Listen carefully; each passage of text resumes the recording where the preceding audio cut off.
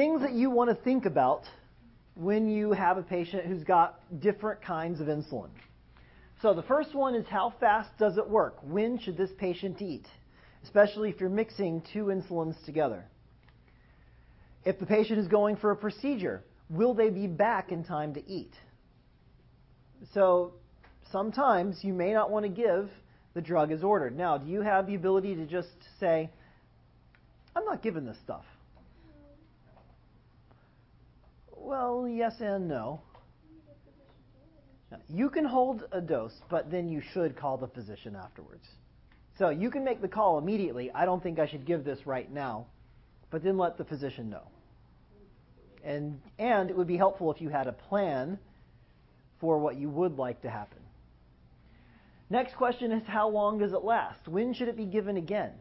Now, as the nurse who gives the drug, you have a lot of leeway in when it should be given. Should it be given again at 6 o'clock? Should it be given at 8 o'clock? Should it be given at 5 o'clock? You're the one who decides that. Typically, if you're lasting 12 hours, when should you give something? If, NPH plus regular lasts about 12 hours-ish. So once in the morning, once at night. Now, if the person eats at 8 in the morning, should you give it to them again at 8 at night? It's usually going to be given at 6 o'clock. Then what's 4 hours later? 10 o'clock. So the patient needs a snack around 10 o'clock, 11 o'clock. If you give it at 8 o'clock, then a lot of the patients are already being asleep. Then the question is, are they in a hypoglycemic coma or are they just sleeping? So typically you want to give it a little bit earlier. And another question is, when should I check this patient's glucose to make sure they're not too high or not too low? All right. How do I mix this? Now, you probably heard the term, because I understand you learned about it today. Yeah. Forget that. It's correct as long as you're talking about NPH. But the moment you put Lantus into the equation, Lantus is long-acting and it's clear. And you can never mix it with anything. Repeat after me. Never mix Lantus. So, you can do some bad things by just remembering clear to cloudy, clear to cloudy, clear to cloudy. Well, with Lantus, I can mix either one, right? No. Okay. So, start with the short-acting, which is going to be what 3? Lispro, Aspart, or regular. Then do your NPH. Now, NPH is the most common one. You could have like semi-lente, which will also be cloudy. All of those other long-acting ones are cloudy. Now, the other thing is this. What makes NPH cloudy? Stuff. Okay, very good. Okay, it's not soluble. And what's that called? What's it called when we have stuff that's floating around? Say it again, please. It's a suspension. Now, do you know of any other suspensions in life? What's the most common one you probably know? Okay, oil and vinegar in a vinaigrette. What happens to those layers? They separate. What's another common one? We live in Florida. No, salt water is a solution. Unless you count the sand, but Florida, orange juice. Before you give orange juice, or before you pour orange juice, what do? Why? Because all the pulp and stuff is settled to the bottom. Now, in NPH, if you take a bottle of NPH that's been sitting for a while, it will not look cloudy. That's the other reason why you can't just go by clear to cloudy. Why won't it look cloudy?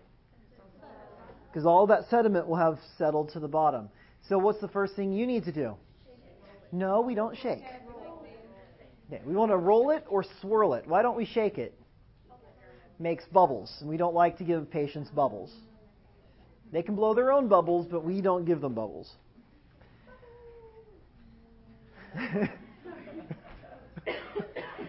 All right, so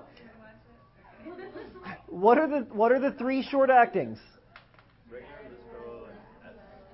Regular, Lispro, and Aspart. What are the two long-actings you're most likely to see? Well, it's NPH and semi-lente. So lente is Latin for slow, and it's also Spanish for the same. So semi-lente means half slow. It's a long-acting. Now, what? I said chances are you won't. Like 90% of the long-acting is going to be NPH. But you might see a little bit of semi-lente somewhere here. Yeah, but I'm not talking about... Lantus is different. Lantus is not long-acting. No. Because there's no peak. So Lantus is different. Call Lantus special. All right. So when you mix insulin, what are you going to start with? Short-acting. And then mix it with your NPH. And when will you mix it with Lantus? Never. Ever. Okay. And we might actually do that today in lab just to be fun. Even though we're not supposed to do it until a couple weeks from now. All right. Now, other things to be aware of. Concentration. When you give insulin, you're supposed to use an insulin syringe, which is typically in the United States going to have an orange cap. And it's calibrated in units. Now, there are two concentrations available. Now, it's going to be kind of difficult to kill a patient by accident with this, because the one that's available by default is called U100, which means that there are 100 units in 1 milliliter. This is the most common in the United States. Now, there's another one called U500. And that one has 500 units per milliliter. And it's going to be used for patients who require more than 200 units per day. So let me ask you this question. If a patient needs 200 units per day, how many injections do they need? 2. 100 for the morning and 100 for the evening. If they need 250, now how many injections will they need?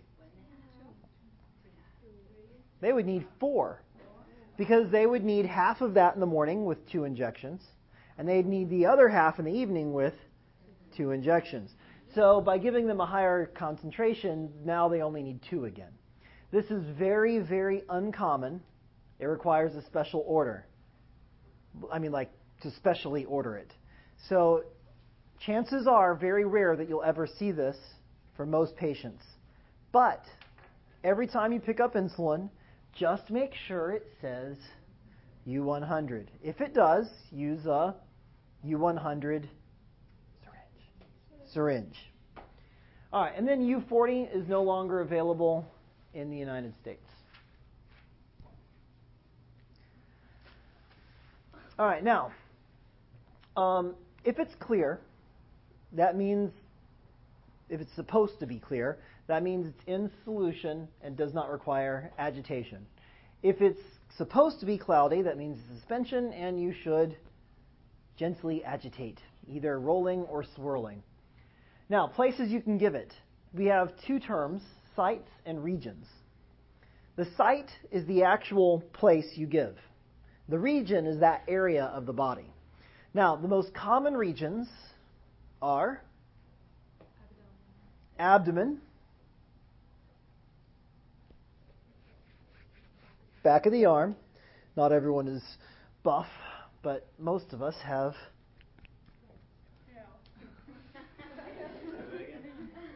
flab, yes. Hips, buttocks, and thighs. Those are the most common places, the most common regions. Now, let's take this region right here. So, just the right side of the abdomen. Within that region, you should not give in exactly the same site every time, but you should change the site just a little bit each time, so that way you avoid scar tissue.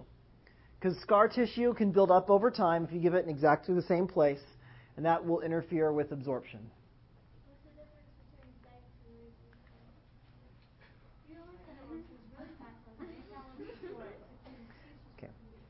back of the arm is one region. The abdomen is another region. The buttocks is another region. So each region has multiple possible sites. Okay. Glad we could clear that up. All right, other considerations. Only mix compatible insulins. Now, what that means is two things. One is that we never mix Lantus. The other is that you never mix brands. So Novo never mix with Huma.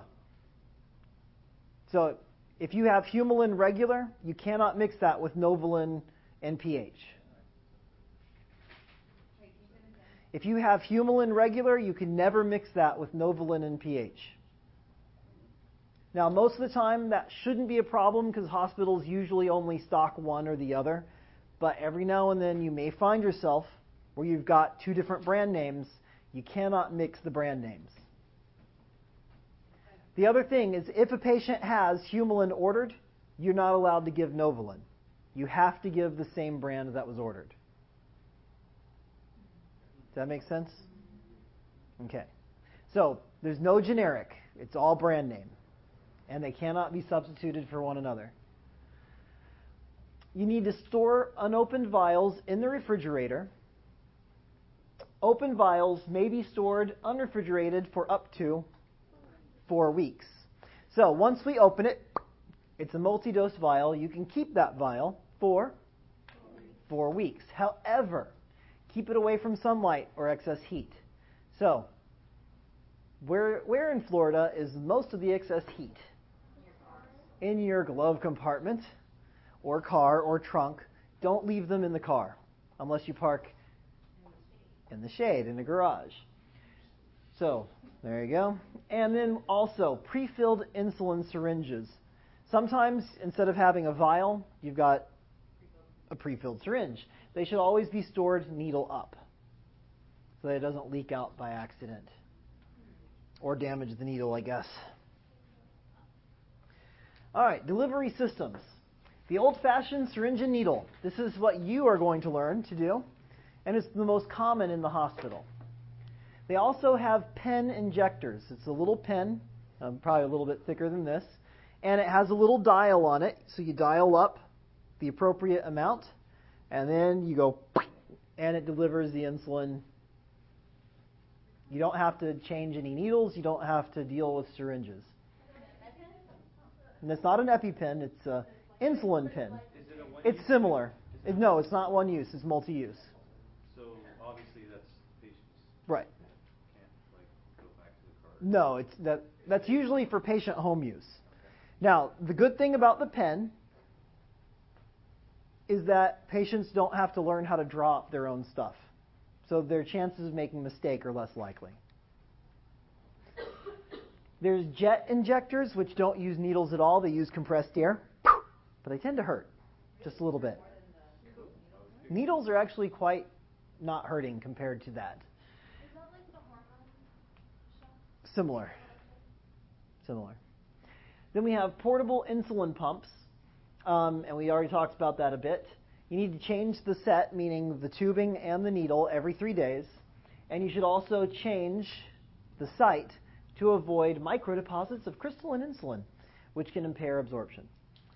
There's also implantable insulin pumps, which actually live underneath the skin, and that's going to be less noticeable. And then we have intranasal. Now, intranasal is special because it's not ordered in units, it's ordered in milligrams. The other thing is that it comes in 1 milligram and 3 milligram tablets. But guess what? 3 1 milligrams does not equal 1 3 milligram. Yeah, let's not make it confusing.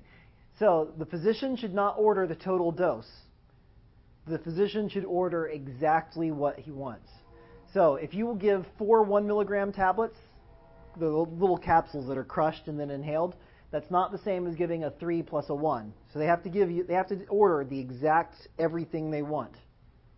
Got it? Is it a big difference? Why? Because it's just not the same. Yeah, there's a technical reason, and I don't remember why, and you don't care why either. Is this for insulin? Well, It could be used for type 1 or type 2. All right. We're almost there. All right. Tight control. The DCCT is a diabetes 1 trial. And you say you don't understand something?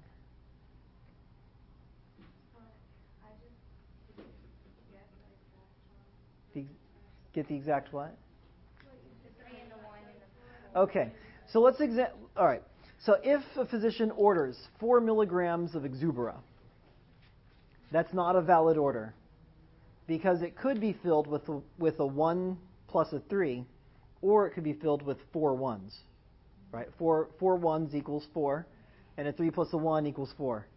But they're not equivalent to each other. Did you ever give us the question something like that? I might. Like, what do you mean by That or the 4.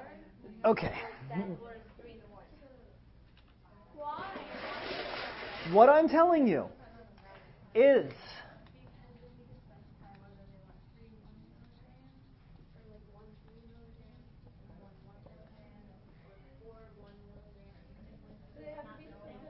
what I'm telling you is that this is not a valid order. This cannot be filled. The pharmacist should catch this for you. Because they're going to go, that's impossible. Because it comes as either 1 milligram or 3 milligrams. Now, 1 plus 3 does not equal 1 plus 1 plus 1 plus 1. That's 4. So this equals 4. This is 4, right? And this is 4, right? But they are not the same in terms of Exubera drug. Even though mathematically it's the same. And you guys are good enough at math to understand that this really does equal each other. So if you needed 4, would you do 1 and 3? Or just No. What you do is you tell the physician, I'm sorry, this order is not complete. You have to specify the exact capsules you want. So he's got to tell you 1 plus 3. He's got to tell you, is it 4 ones or is it a 1 plus 3? Now, in this case, it's pretty obvious. But if he says 3 milligrams, that in itself is not enough either. He's got to say 1 3 milligram capsule inhaled BID. Or he's got to say 3 1 milligram capsules. By the way, has Professor Brooks talked about this notation at all? No. Okay. Notations. In the medical world, this means 1. 1 over 1 means 1.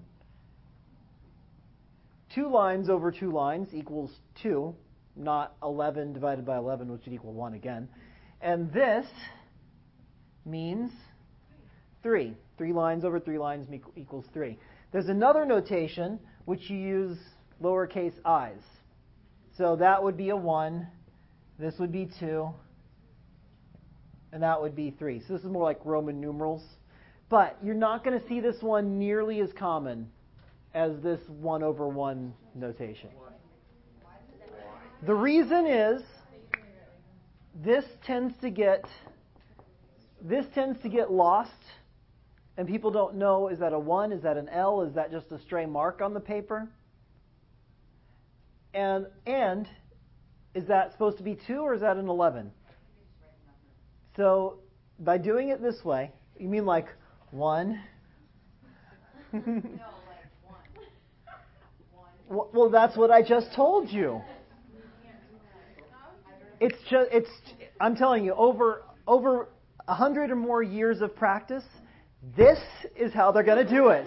And they're not going to change it because you want them to. Don't they like do a combination of both, like a line, taking a line, and then a dot? Yeah. Oh, yeah. Sometimes rather than doing like a full 1, they'll do like this. And that's 1 also. Or they'll go like, and that's 2. Yeah. Yes. They put into law now that it's required for any narcotic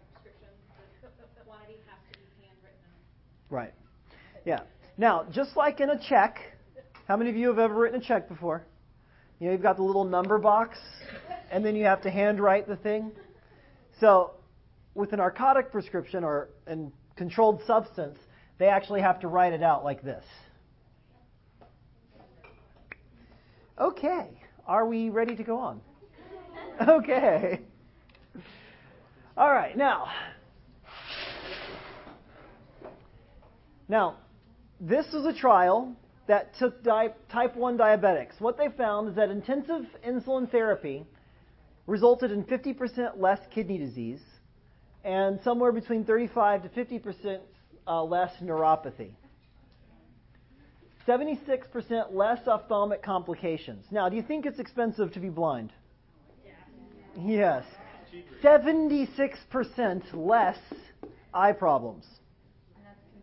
That's in a fairly short time period also. That was like over 5 years or something. Now, the drawbacks, there was more risk of hypoglycemia, and the cost was $1,700 a year for the normal versus $4,000 a year for intensive. In terms of the medication is more expensive and it uses more supplies. No, with the hypoglycemia, if you're taking it every time you're eating a meal, why would there be more risk of... Because you're controlling things much tighter before. Now, in the 20 or 30 years ago, even as recent as about 10 years ago, physicians would tell patients, "Oh, your blood sugar is 150, you're fine." Now, if a physician tells their patient 150, you're fine, that would be considered malpractice. Question? 1,700, is that for the intensive or? No, this is the intensive. Okay. Right. So in terms of cost, this one costs about $2,300 more per year, a little bit more than double. But you said it's worth it? But it's worth it. How much do you think it costs to be blind a year? How much does it cost for dialysis a year? How much does it cost to get amputated and then have to go through all of that physical therapy? So you're saying? I'm saying it's worth it. All right, now, the UK PDS, yes ma'am. Who makes that ultimate decision? Is it the doctor? It's within each patient. It should be the doctor in collaboration with the patient. They say, I can't afford it, then But you're saving money, man. It's like Yeah. Things, yeah. All right. Type 2 diabetes. The improvements were not quite as dramatic, but they still had a large increase or large decrease in the number of complications. So the bottom line is tight control equals fewer complications. And what type especially? Microvascular. What were the 3 microvascular complications? Neuropathy, nephropathy, and retinopathy. Eyes, nerves, and kidneys. All right.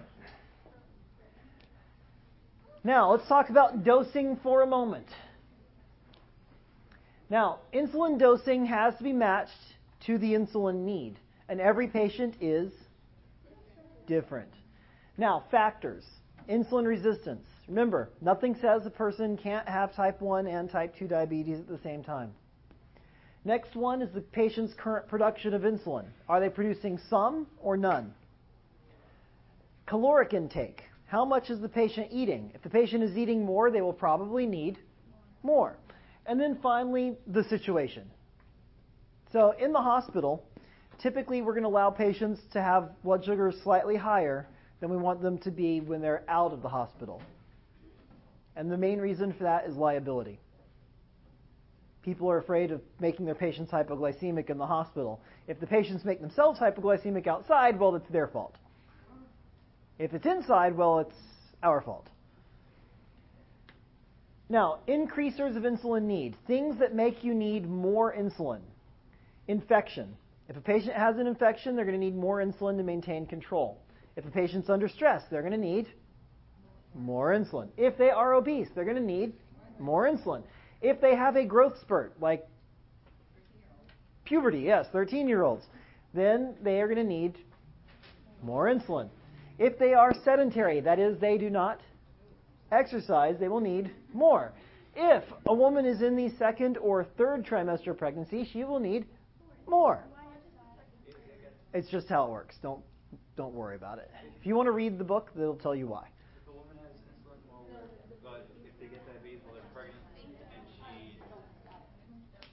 after she's pregnant, does she go back to being at normal producing insulin, or she can be? It depends on the reason the woman has diabetes.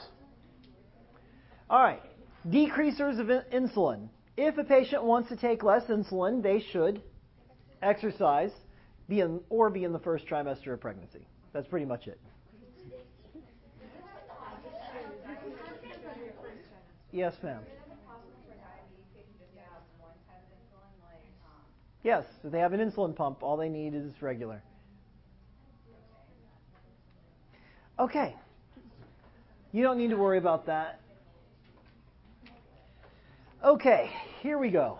I think this is the last thing before we're done with insulin.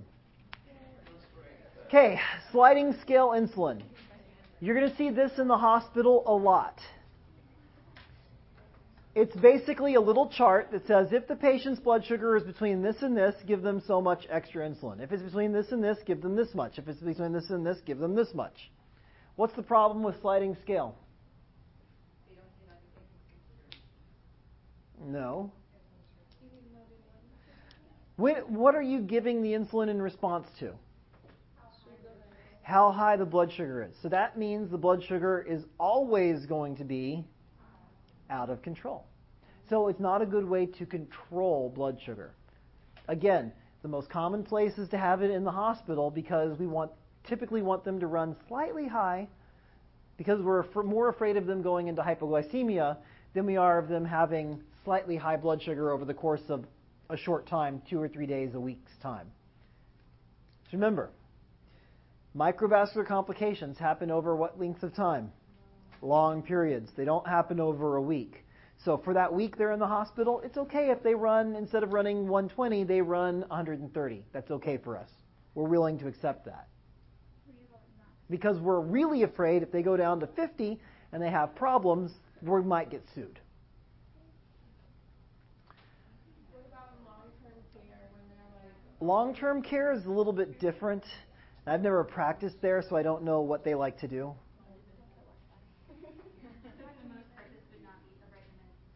No, this is not recommended at all, but you will see it in the hospital. You'll do this a lot. Conventional is going to be 2/3 of the dose in the morning and... No, that's not right. 1/3 in the evening. 2/3 in the morning and 1/3 in the evening. And it's usually going to be NPH or Lente plus regular or Lispro or Aspart. Which brand names are Humalog and Novolog. Remember, the logs are short-acting. All right, intensive is going to be either regular for meals plus Ultra Lente at bedtime, or Lispro for meals and Lantus for basal. Or intensive could also be an insulin pump.